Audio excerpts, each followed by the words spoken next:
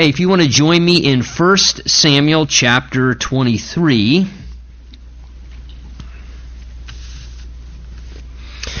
David, as we see at this point, is kind of in this stage of his life now where he's on the run, kind of living like a fugitive. He's in exile at this point. He knows that he, by Samuel's anointing upon him, is the chosen king of Israel that will ultimately really replace King Saul. God has rejected King Saul at this time, but King Saul is sort of holding on with a death grip to the throne. He doesn't want to accept the fact that God has rejected him from his role of serving as the king of Israel, and so because of that, he has an incredible suspicion towards David. David's been nothing but good to Saul, though he's been serving in Saul's palace, helping Saul, fighting Saul's battles. Saul has become incredibly suspicious of David.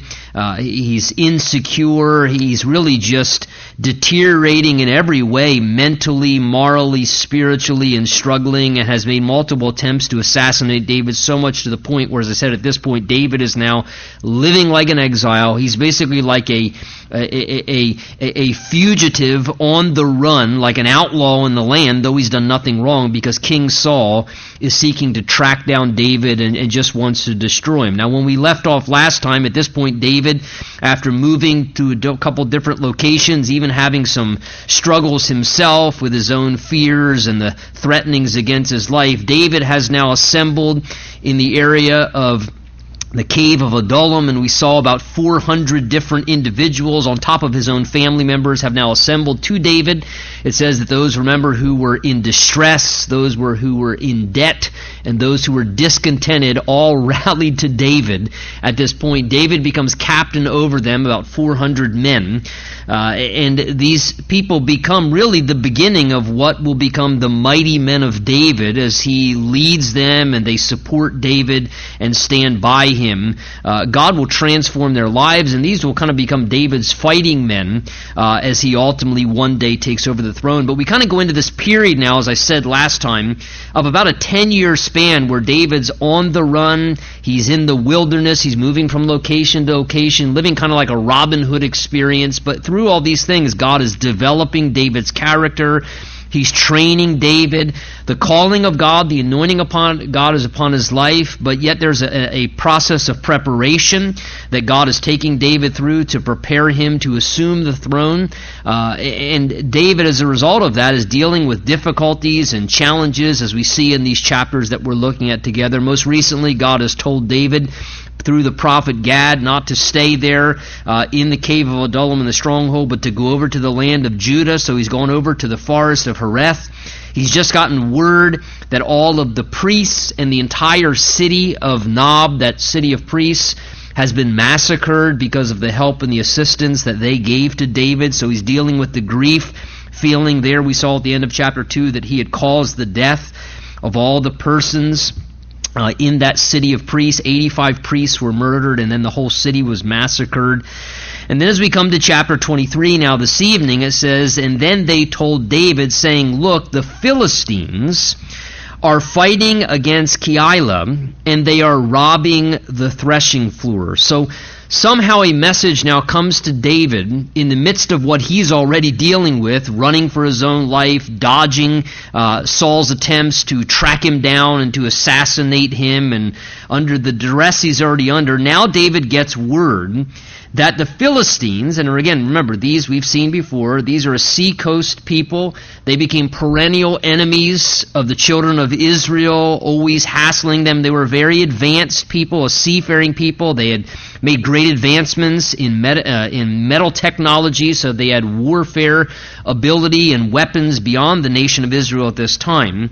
And they were always harassing. Remember, this is even who David defeated. The giant was Goliath of Gath, who was one of the Philistines. Now we're told here that word comes to David that the Philistines again are fighting against and attacking the people of Keilah. Now, the city of Keilah, or town really, what it would be more like, was sort of a border town right near the edge of the Philistine territory. So it made them very vulnerable because these were Jewish people, those who were Israelites, but they're a border location to the Philistines, which made them vulnerable. And what we see happening is the Philistines are basically capitalizing on them during a time when they were threshing their wheat. It says they were robbing the threshing floors. Now, the threshing floors is a reference to what the people would do, again, in agrarian society, as they would harvest their wheat. The threshing floor was usually a flat area where they would usually throw up in the air the wheat, and they will allow the wheat and the chaff, the worthless part, to be separated as the wind would blow across it, and the heavier portion of the grain, which they wanted to retain, or the wheat, would then fall to the ground, and they would then take it from the threshing floor and put it into a storage area. So what we have being described here is the enemies of God are robbing the people of God really from their food storage and taking what they needed for their survival. What belonged to them was being robbed from them. And the Philistines would just wait until they had it all prepared, and then they would come in and they would rob and rip off the people of God and take their food supply from them, no doubt causing difficulty, controlling them, ruining their lives. And David hears about this, and he gets word, and he's concerned for the people regarding this situation that they find themselves under. His heart is moved with compassion. Again, keep in mind, because David, at this time, has been already fighting battles for the people of God, and knowing that he is their future leader, he has a heart for the people, and unfortunately Saul was not fulfilling his role as a king. Saul should have been there on the border providing protection for the people, but instead he was neglecting his role because he's so consumed with his own selfish ambitions, and all he wants to do is just destroy David. So he's neglecting the people he's supposed to care for. He's not taking care of them. He's not defending them or fighting their battles. And David is moved with compassion and wants to do something to provide assistance, because his heart breaks to know that the people of God are being robbed and controlled, and their lives are being ruined by this enemy attacking them. Now, as we look at this, I look at verse 1, and in a lot of ways what the Philistines are doing as the enemy of God's people is a very fitting picture of exactly what the devil, the enemy of our soul, does in our lives. Remember, Jesus, referring to the devil, said that he's a thief, and he only comes to rob, kill, and destroy. And exactly as the Philistines here are seeking to rob the people of God of what they needed and what belonged to them, and rob them of what was best for their lives, this is exactly what the devil seeks to do in the lives of God's people. He finds people who are vulnerable. They're defenseless, those who are perhaps in a situation that are easy prey, and the devil seeks to come in, and in their isolated, vulnerable situation, he seeks to rob God's people. He robs them of the good work of the Spirit of God happening in their life. He rips people off. He lies to them, deceives them, and just robs what is good and necessary in the lives of the people of God. And when we, like David, hear of those things, that should stir our hearts. That should cause us to be concerned. You know, like David, sometimes we get word of a situation, or maybe a family, or a particular people group, or a situation, and we hear that the devil, the enemy, is just robbing them of God's best for their life, and he's just ripping them off, and he's just causing havoc and heartache, and literally just robbing them of God's best and God's plan for their life. And that should move us to compassion, like Jesus, who was moved with compassion for the people who were, it says, like sheep without a shepherd, and they were weary and scattered, and that should cause our hearts to be moved. And so David here hears of them being robbed of this food supply. So verse 2 says, therefore David, he does what was wise. Look what it says. It says, he inquired of the Lord, saying, Lord, shall I go and attack these Philistines? And the Lord said to David, go and attack the Philistines. Now, this is interesting and shows the wisdom and really the spiritual maturity of David at this point. Again, keep in mind, even probably as a young man, about 10 years he was in the wilderness experience that we're looking at here in these chapters. Maybe at this point he's 21, 22 years old, still a rather young man. But yet the spiritual maturity that's demonstrated here, David, remember, was what? As we've seen in earlier chapters, an incredibly successful warrior in launching military campaigns. Remember, Saul has slain his thousands, but David, what? His tens of thousands? I mean, David was a very successful military warrior. He knew how to launch attacks.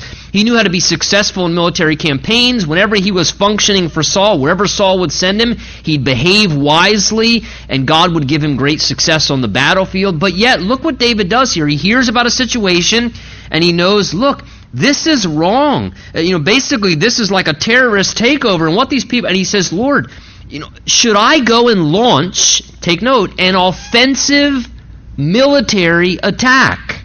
Interesting. He prays, Lord, he doesn't say, should I respond and defend us by being attacked? He's saying what these people are doing is wrong.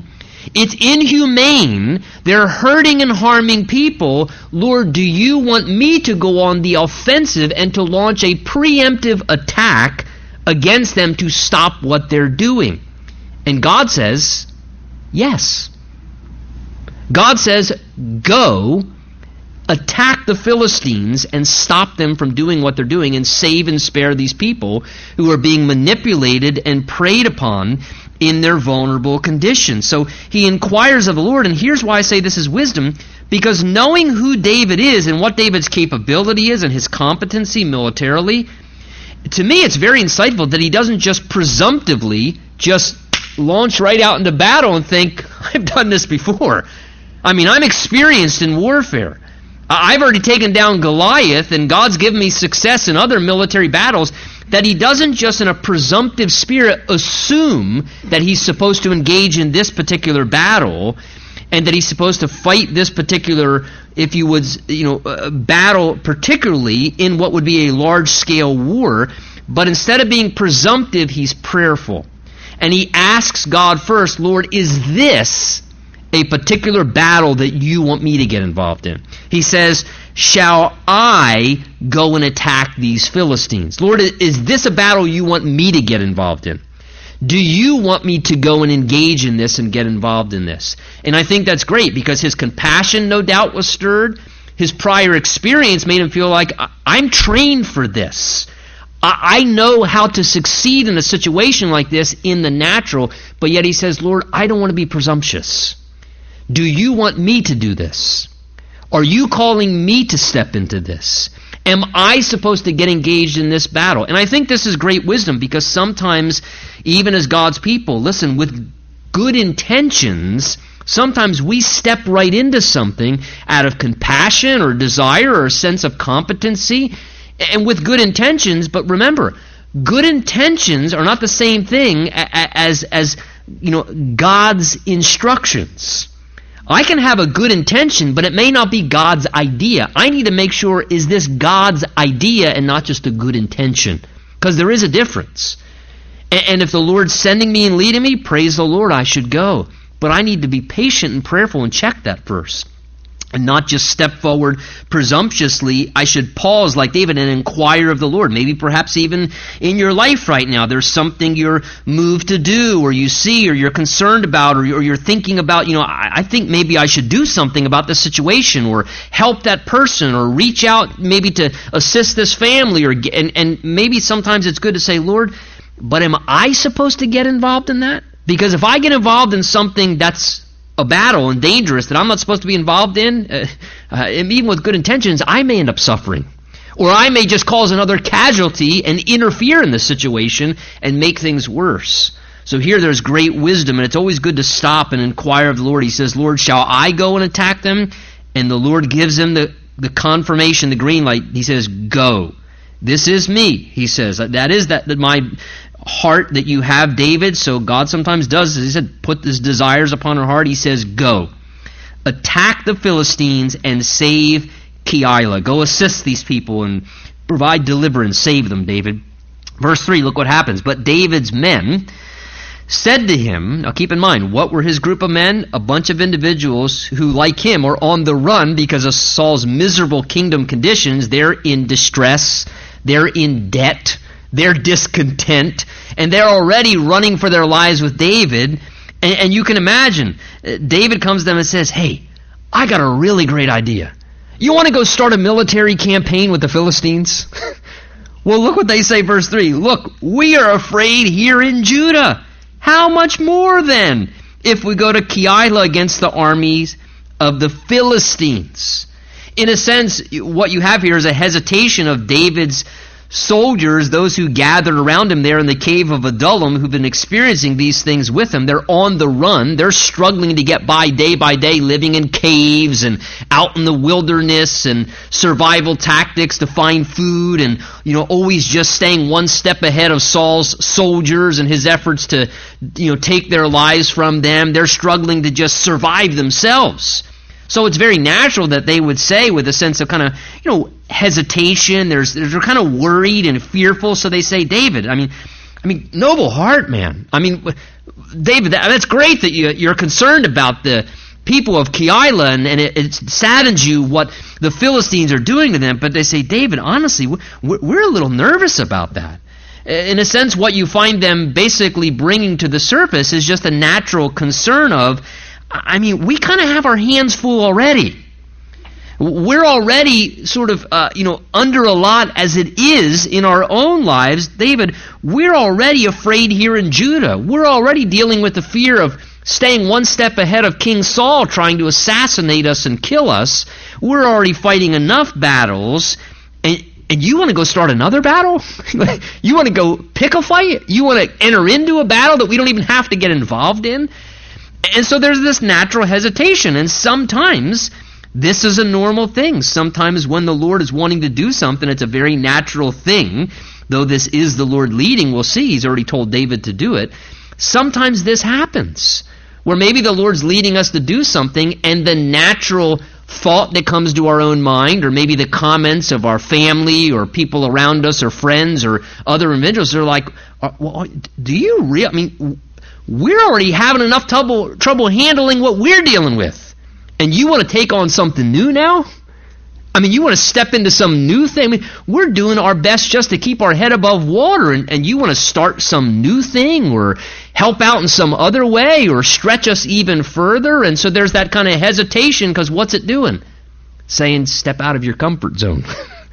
And we don't like to step out of our comfort zone. It's like, I'm having enough trouble just keeping my comfort zone. You're asking me to step out and to engage into a next thing? And so logic here is causing them to have natural fears and hesitation. But watch David's incredible humility and wisdom of leadership here, great to learn. David, it says, verse 4, inquired of the Lord, take notice, once again. And the Lord answered him and said, arise, go down to Keilah, and then the promise of God, for I will deliver the Philistines into your hand. So I love this here. They say to David, David, great idea, but honestly, we're kind of afraid just trying to survive here in Judah. It's very difficult to think about trying to go launch an attack against the Philistines, and they show this hesitation. But notice how David responds to their hesitation as their leader, and he was their legitimate leader. He doesn't get all arrogant. He doesn't get all offended by their hesitation and let his own insecurity or again his the arrogancy of his heart cause him to say, excuse me, did you forget who's the leader here? Who are you to question an idea I have? Did you forget I'm the captain over all you guys? Did you forget I'm the one that's in charge here? Let's remember and fall into. He doesn't rebuke them. He doesn't get upset with them. He doesn't, kind of get hostile over the situation. Instead, what does he do? He shows wisdom and humility as both a man of God and as a leader. He shows wisdom and humility rather than be offended by their hesitation or just get forceful and say, look, just buckle up, pack your bags, we're doing this. And I don't care whether you had hesitation or not. This is what God told me to do. There's none of that kind of attitude. Instead, David just humbly is open to taking the time as a man of God and as a good leader to say, you know what? It could be that I didn't hear right from the Lord. It could be that maybe this could be a reservation or a check that God is using, and maybe I should just make sure. And in just humility and in wisdom, he hits the pause button, and it says, I love it, verse 4, it says that David inquired of the Lord once again. In other words, he kind of just goes back to God and he says, Lord, it kind of seemed like I hit a little resistance there and I can't fight this battle alone. And I need these men, and if I'm going to lead them in this direction and they need to come with me, I need them to be on board. I need them to be cooperative and supportive of this step that I sense that you're leading me to take in this direction you're, I believe, telling me to move in. So, Lord, I'm just checking for confirmation here. I love this. I just want to verify, Lord, is this really you? And if I do this, is it going to succeed or is it going to fail? And I'm going to have great loss and heartache in the midst of it. And I love this, that when we pray and we sense God's leading us to do something, there's nothing wrong. Listen, nothing wrong with taking the time to verify with God again, to get what we call confirmation, to let God verify to us again, maybe if perhaps, we thought we heard from the Lord and maybe we were wrong. Maybe we, dialed in the wrong frequency and in getting good intention and so forth. Sometimes we can mix up in our good intentions and what looks like a very good and godly thing to do. So it's okay to inquire of the Lord once again. And perhaps sometimes we need to do that, especially if we hit a little bit of resistance. And look, nothing else. What did that convey to the men who David was leading for him to say, you know what, hey, I'll tell you what, I appreciate and just in humility to say, let me just go seek the Lord on that again. Because David doesn't know, maybe he didn't hear from the Lord, and he shows what does he care more? He cares more about the will of God, and he cares about the people. That he doesn't want to just, roughshod, ram forward and be forceful and drag them along. He shows his love for them. And I'll tell you, that kind of leadership wins respect. When people realize that you have a heart for them and you love them and you care about them, and that it's not just about your agenda and you always want to put your agenda forward and it's your way or the highway and you're going to do what you want to do and you're going to plow forward and get on board or get off board, and when you don't have that kind of an attitude, that's the kind of thing that causes people to say, man, this person actually cares about us. This leader actually loves us, and they actually have our best interests in mind, and they want the will of God above all else, and that builds respect with people. That builds rapport with people. And David demonstrates this very beautifully here with the people, and as he does this, the promise of God comes to him, I will deliver the Philistines into your hand. Now he has not only God's leading, but he has a direct promise. God says, David, not only am I telling you to go, I'm telling you, I will deliver them into your hands. I'm going to be with you, and I'm going to bless what you're going to do, and I'm going to give you success. It's not going to fail. I'm in this, David, and my presence will help you in the midst of it. And what was basically happening? What happens sometimes is this.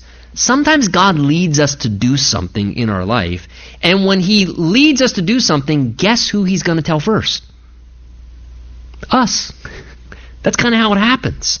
So God may want you to do something. When God wants you to do something, I found in my life, I've seen interacting with other people, that when the Lord's leading us to do something, he's going to put it on our heart and mind first. He writes his will in the fleshly tablet of our heart. And when he does that, sometimes what's on our heart and what God's leading us to do, those who are around us, even though they love us and in good intention, they may not be there yet. And so sometimes that means we need to be willing to sometimes kind of, if I could use it, kind of let them catch up, if that makes sense. And by praying and being patient, we just safeguard ourselves from foolishly stepping into something prematurely or presumptively, if maybe God was trying to use them to stop us. But what we also do is we allow them to have the opportunity to hear from the Lord too, and to get a better sense of confidence by waiting and praying longer and letting them kind of catch up, and God confirming to them too, yes, this is what I want to do. Follow him. Or cooperate or support this person. And so now, as David hears from the Lord, he goes back and reports to them. Look at verse 5. It's obvious. It says, and David and his men went to Keilah and fought with the Philistines. Notice, David, I have it underlined, and his men. That means his men ultimately said, David, we're with you. We're with you. We sense this is the Lord. We have a confidence and a faith like, we are willing to support you. We sense that you've heard from the Lord, and we're willing to follow along with you. So David and his men went. They fought with the Philistines. They struck them with a mighty blow, took away their livestock, so they not only defeated the Philistines, but they had a great victory. They got the spoil of all their livestock from the battle. So David, verse 5, saved the inhabitants of Keilah. He didn't just take a little pressure off of them. He saved the inhabitants of Keilah. That is, he saved their lives. He saved them. He came in, he launched a military campaign, he drove back the people who were threatening them, and he delivered these people, like Jesus, who saves us from the power of the enemy who's robbing us and ripping us off. David here, a picture of Jesus. He saves the people, saves them from their enemy, delivers them. Now, you would think, right, just natural reasoning, these people would be indebted with gratitude to David. David, you're our Savior. You're our deliverer. We are with you, behind you, supportive of you, submitted to you. David, you're our man. David, you saved us. We're so thankful. But watch what happens. He saved the inhabitants of Keilah. Now it happened, verse 6, when Abiathar, the son of Ahimelech, fled to David. Remember, he was the one priest that survived when 85 of them were murdered in Nob. When he fled to David at Keilah, that he went down with an ephod in his hand. Now remember, the ephod was the sort of vest-like piece of the priestly garment that was often used in some ways to help discern the will of God. Exactly how they did it, whether with the Urim and the Thummim and these kind of things, we're not 100% certain. But it seems the ephod always had a direct connection with inquiring of the Lord and discerning the will of God. So he now is with David. Remember, David had invited him to stay with him since he was the only survivor from Nob of the priests. And Saul, verse 7, we kind of pan the camera now over to Saul, away from David. Saul was told that David, verse 7, had gone to Keilah. So Saul said, God has delivered him into my hand, for he has shut himself in by entering into a town that has gates and bars. So Saul called all the people together for war to go down to Keilah to besiege David and his men. So notice, as Saul gets word, and again, he doesn't even realize, oh my goodness, that's pretty embarrassing. David went and did what I'm supposed to do as the king of Israel. I should have been the one to go down there and save my people. This is the primary role of government is the defense of the people of the nation. We've drifted very far from that in the United States of America, of what the primary function of a government is, which is the safety and protection of their people. Not all the things that we try and make what government is supposed to do today. That's why the government's gotten way over involved in a lot of things they shouldn't. He was neglecting his one role, which is to be the commander-in-chief and protect his people, and he hears David went and fought this battle he should have been fighting, and Saul is so off track now, mentally, spiritually. I mean, look at the spiritual talk. He hears where David is, and he says, oh, God's finally delivered me into his hand. He's trying to murder this completely innocent guy. And what is he doing? He's still using God speak. God has delivered David into my hand. He's in that city that's walled in, perfect. God's finally delivered my enemy to me. Now notice, what does Saul have? A completely wrong perception. His perspective is totally distorted. He even genuinely, in deception, believes that God is the one delivering David over to him. I want you to please notice here, just because people use God did this and the Lord did that and God's telling me this and God speak means nothing. People can use God speak and throw God's name around. God's leading me to. I've talked to people. I've sat with people in counseling meetings. I believe the Lord's telling me to leave my spouse. Okay, has there been infidelity? Has there been... No, I just believe God wants me happy. Okay, I haven't found that in the Bible anywhere. I mean, it might be in 1 Thessalonians, maybe. I haven't found, if you're not happy, that's justification to leave your spouse and be with somebody else that you work with or something and marry a new person. And yet, but no, I believe God's told me this. Well, you may believe God, but that's not God. It's not the Holy Spirit. Maybe your human spirit And you want to put the blame on God or throw God's name in there to make yourself feel good in your conscience. And Saul here, he's using the name of God, but yet he's not in right relationship with God. Shows you how, again, just confused people can be in their wrong perception of things. Well, verse 9 says, when David knew that Saul was plotting evil against him once again, he turned to Abiathar the priest and said, bring the ephod here. Again, the reason why, as I said, is David's going to now pray again. He's going to inquire of the Lord by turning to the priest and helping by the priest using the ephod as a priest to help discern the will of God. David understood this practice with the priesthood and the ephod. So David said, here's his prayer, O Lord God of Israel, your servant has certainly heard that Saul seeks to come to Keilah to destroy the city for my sake. Will the men of Keilah deliver me into his hand? Will Saul come down as your servant has heard? O Lord God of Israel, I pray, tell your servant. And the Lord said, he will come down. So that's answer number one. Yes, David, he is going to come to Keilah.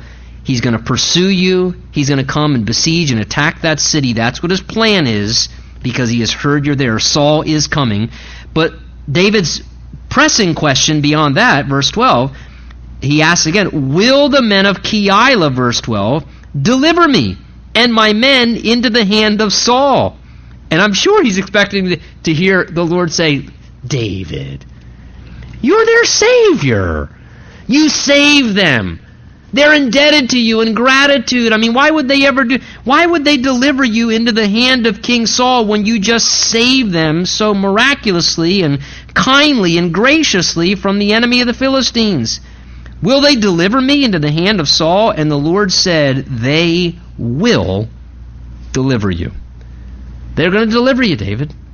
When Saul comes, I'm telling you in advance, if you don't escape and get out of here, these people are going to turn you right over to Saul. Now, again, we can look at this and say, oh man, the fickleness of humanity, and how could they do such a thing, and the ingratitude. And I suspect there is a part of that. You would think, just how sad the ingratitude you think they'd be indebted to David. Keep in mind as well, too, that word had been passing around, and, word certainly passed around quickly, that in the city of Nob, 85 priests, and then all the men, women, nursing children, animals, everything, were just recently massacred by Doeg, one of the servants of Saul. So no doubt the people, again, they were afraid probably too. They're thinking Saul's going to come here if we don't turn him over. Perhaps God knew that they just in fear, they wouldn't have the faith to stand faithful, and they would just, in fear and intimidation, turn David over. Nonetheless, they wouldn't stand loyal with David. They wouldn't be faithful to David despite what he did for them. And again, certainly it is sad. You would think since he saved them and did what he did, there would be a level of gratitude. And that's a sad and unfortunate thing. And I'll tell you this, if nothing else, what's learned by this, a few things. First of all, when the Lord tells us to obey him, the reason we should obey him is because it's just right to obey him. Not because of what we'll get on the other side. Oh, well, people will really appreciate me. And they'll be indebted to me forever. And the gratitude they'll have for me, they'll sell me thank you cards. And, they will be just supportive and loyal. And they will be so thankful the rest of... And a lot of times, we can have a little bit of this ulterior motive when we do things, when we serve or, help out or do things where there's a part of us that, yes, we're doing it to obey the Lord, but we're also thinking that there's some reward that we somehow deserve as a part of that too. And the reality is, I hate to tell you, you ever notice it doesn't always work that way? You may really help someone out. You may be the best parent in the world, do everything in the world for your kids, and they may become the most ungrateful children on the earth. And you're thinking, after what we did... Listen, humanity's humanity. The reason we do what's right, the reason we obey the Lord, whether it's in parenting or service or anything that we do, is here's the reason why. Because we do it out of obedience to the Lord. We serve people out of obedience to the Lord. We obey the Lord because it's right to obey the Lord, not because of what we're going to get as the result of it. Because we may not always get appreciation or thankfulness or gratitude, or again, we may find instead that people are very fickle, and you're thinking, man, the people I did the most for, they turned right around and did me wrong. And that happens sometimes. Or they may be people who don't end up being loyal, and like the people of Keilah who would just turn David over and rather fickle instead of being supportive. But here's the other thing too. Honestly, when we look at this, this is just a picture truly of what we a lot of times even do towards Jesus, if we're honest.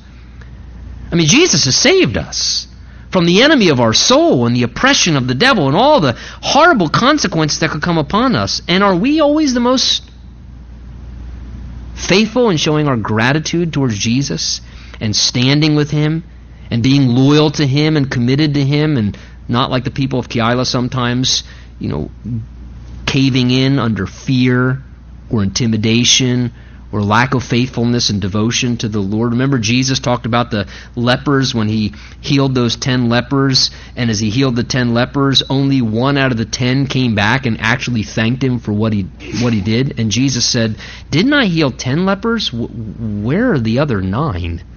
In other words, what was He in essence saying? 90% of those I helped, only 10% actually are appreciative of it and show their gratitude. And so a lot of times we understand that, because we can be guilty of the same thing at these people. But look again at the heart of David manifested here. He hears they're going to deliver him, but verse 13 says, so David and his men, about 600, so notice that number's grown now from about 400, they arose and departed from Keilah and went wherever they could go. And then it was told Saul that David had escaped from Keilah. So Saul, says, halted the expedition, that is, of chasing and pursuing him down the area of Keilah. Notice in verse 13, David hears these people who he just saved are going to turn on him and deliver him over to Saul if Saul was going to come. And again, take notice of the attitude of David: total mercy, total graciousness. He doesn't get angry and say, I just spent time in prayer. Do you know what God told me about you? You ungrateful, fickle. I mean, he doesn't get angry. He doesn't get upset. Again, if he did, it would only manifest really his own impure heart attitude. Well, why did you really do what you did, David?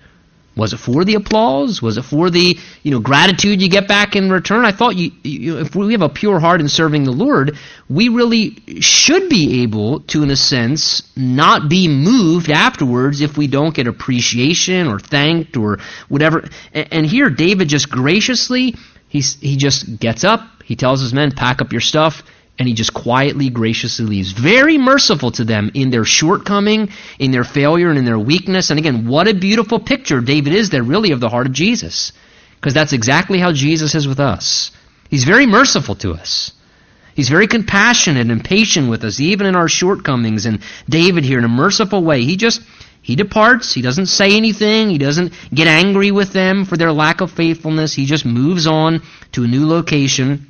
Verse 14 says, and David stayed in the strongholds in the wilderness and remained in the mountains in the wilderness of Ziph. And notice, Saul sought him every day, but God did not deliver him into his hand. So again, take the notice, the Holy Spirit's emphasis, detail, purpose.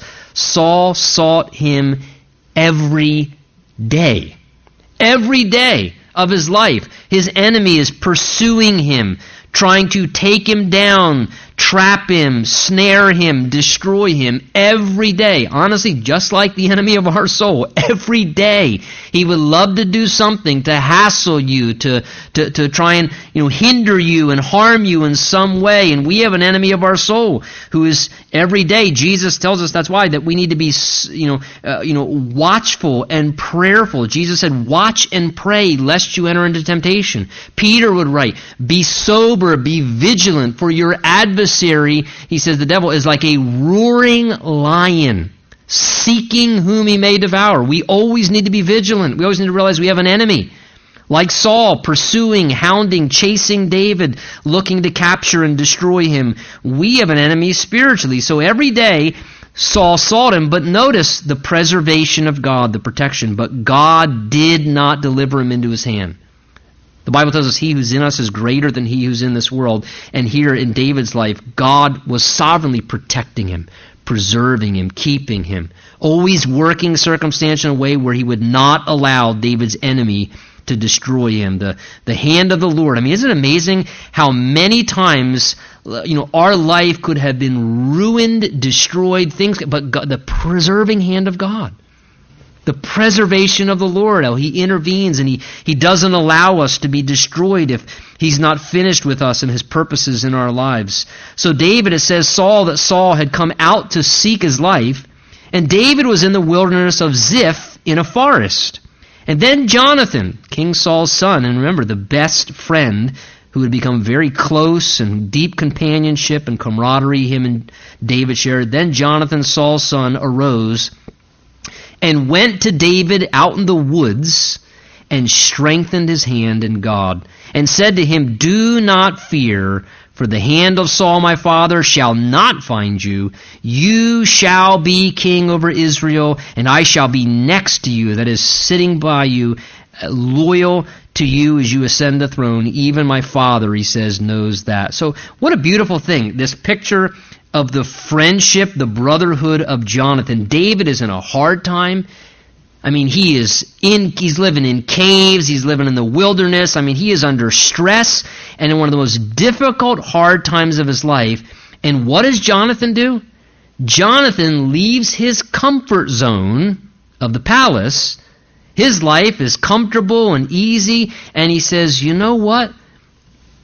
Perhaps obviously the New Testament wasn't written yet, but the Bible tells us to bear one another's burdens and so fulfill the law of Christ. The Bible tells us in the New Testament that we are to rejoice with those who rejoice and weep with those who weep, and that we are to bear difficulties. And here, in the midst of David's difficulty, Jonathan, who's his loyal friend and his comrade, his brother, spiritually, it says he arose, he got up, and he went out to where David was in his difficult place.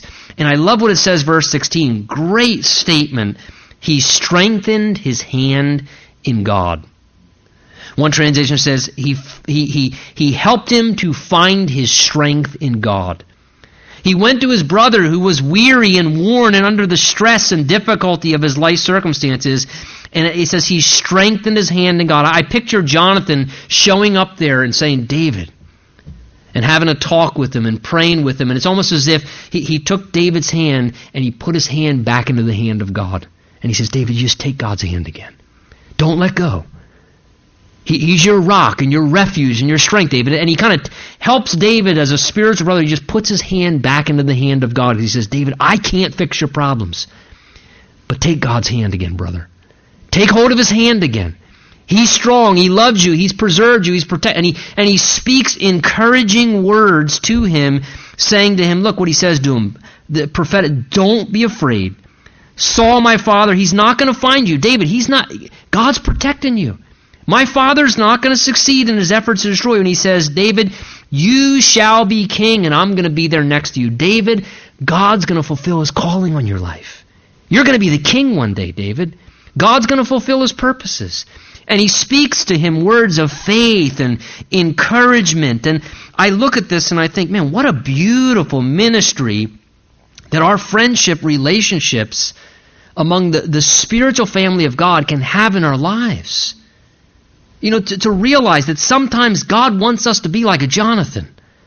To go and to seek someone out, maybe in that hard hour or difficult season or when they're going through something in their life, and to seek them out, to reach out to them, whether it's through a phone call or a visit or but just going to them in their hardship and strengthening their hand in God.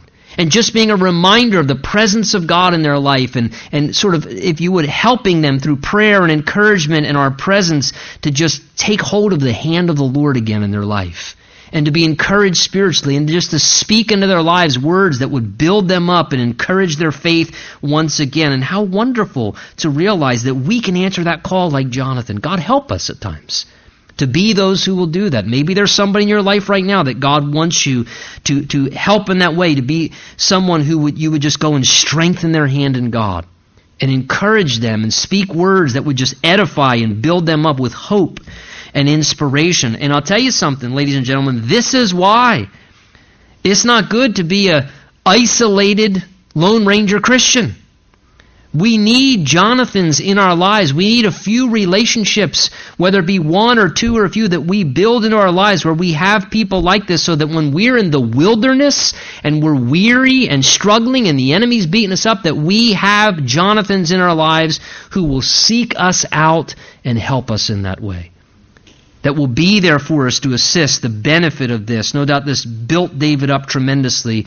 Well, verse 19 says, the Ziphites then came up to Saul in Gibeah, saying, is not David hiding with us in the stronghold? So everybody's ratting out poor David here. They say, he's with us in the hill of Hachilah, which is on south of Jeshimon. Now therefore, O king, come down according to the desire of your soul, to come down, and our part shall be to deliver him into the king's hand.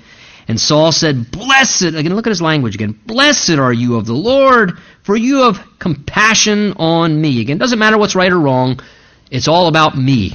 That's Saul's trinity, is me, myself, and I. He's just a self-serving individual. That's all he cares about. Whatever is best for Saul. He said, blessed are you of the Lord. Why? Because you've had compassion on me. You're going to help me do what I want to do finally in my life and get my way and keep my little throne and stay in charge and not have to be removed from what I should be removed from. Blessed are you of the Lord. Thank you for ratting him out, he says. Please go. Help me out some more.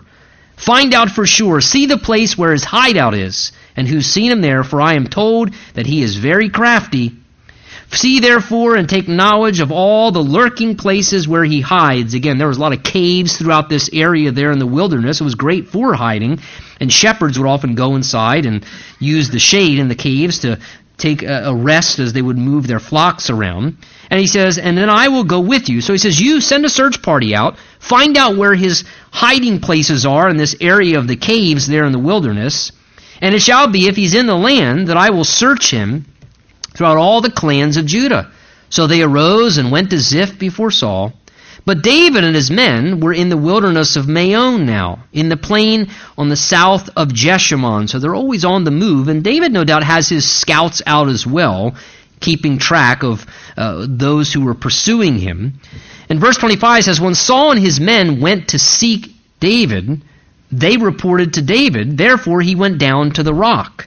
And he stayed in the wilderness of Maon. And when Saul heard that he pursued David in the wilderness of Maon, then Saul went on one side of the mountain, verse 26, and David and his men were on the other side of the mountain. So all that's separating them now is this large rocky precipice, like a hill or a mountain-like area. And Saul's men are right on one side of it. David gets a report, and they're just right on the other side. This is a very precarious situation now. So David made haste, verse 26, to get away from Saul, for Saul and his men were encircling David and his men to take them. But a messenger came to Saul, this is the sovereign hand of God, saying, hurry and come, for the Philistines have invaded the land. Therefore Saul returned from pursuing David and went against the Philistines. So they called that place the Rock of Escape. So notice, David here at this point, in a very precarious situation, nothing but a rock separating him from his enemy, destroying him. And as he gets word, he's thinking, oh my goodness, what am I going to do? No doubt he's probably praying. Some of the Psalms are written during this time as he's crying out to God for deliverance. And God sovereignly lets a word come that the Philistines are in the land. It causes Saul to pull back, and he's just that close to David, and God sovereignly intervenes one time again, and Saul pulls off the expedition and goes and deals with business with the Philistines. And so therefore, notice, David and his men, they called that place, verse 28, the Rock of Escape. That's what they named it. The Rock, this is the Rock of Escape. This rock became our path of escape. And of course, you read the Psalms and how David often referred to God as what? His rock. Because these experiences caused David to have this mindset of how God was his rock of escape. Listen to Psalm 31. He says, in you, O Lord, I put my trust. Let me never be ashamed. Deliver me in your righteousness. Bow down your ear to me. Deliver me speedily. Be my rock of refuge, a fortress of defense to save me. For you are my rock and my fortress. Therefore, for your name's sake, lead me and guide me. David had these experiences and he realized, God, this is what you're like. So many times in the Psalms, he calls God his rock. God, you're my rock. Everything in life is unstable, it's unsure, it's uncertain, but God, you're like a rock. You're my rock. And you're the sure thing that gives me deliverance and escape. You're the one who helps me escape destruction and devastation and death and all these things. And David began to look to God in this way. And you know what? Is that not a beautiful, fitting description of who Jesus is for all of us too? Jesus, the Bible says he's the rock of ages, and he's our rock of escape. Our rock of escape. We don't have to worry. The escape that Jesus provides is certain. It's sure. It's like a steady rock, and it's immovable. Nothing can move it. No one can move it. That rock of Jesus Christ that your faith is upon is a stable, sure, certain, foundational guarantee you're going to escape hell and Satan and the power of sin and its devastation and destruction. And as long as you keep your life built upon the rock of Jesus Christ, he will continue to help you to escape those things that would overtake you and destroy you, and one day he will help you to escape from this world. Amen? Let's stand together. Let's pray and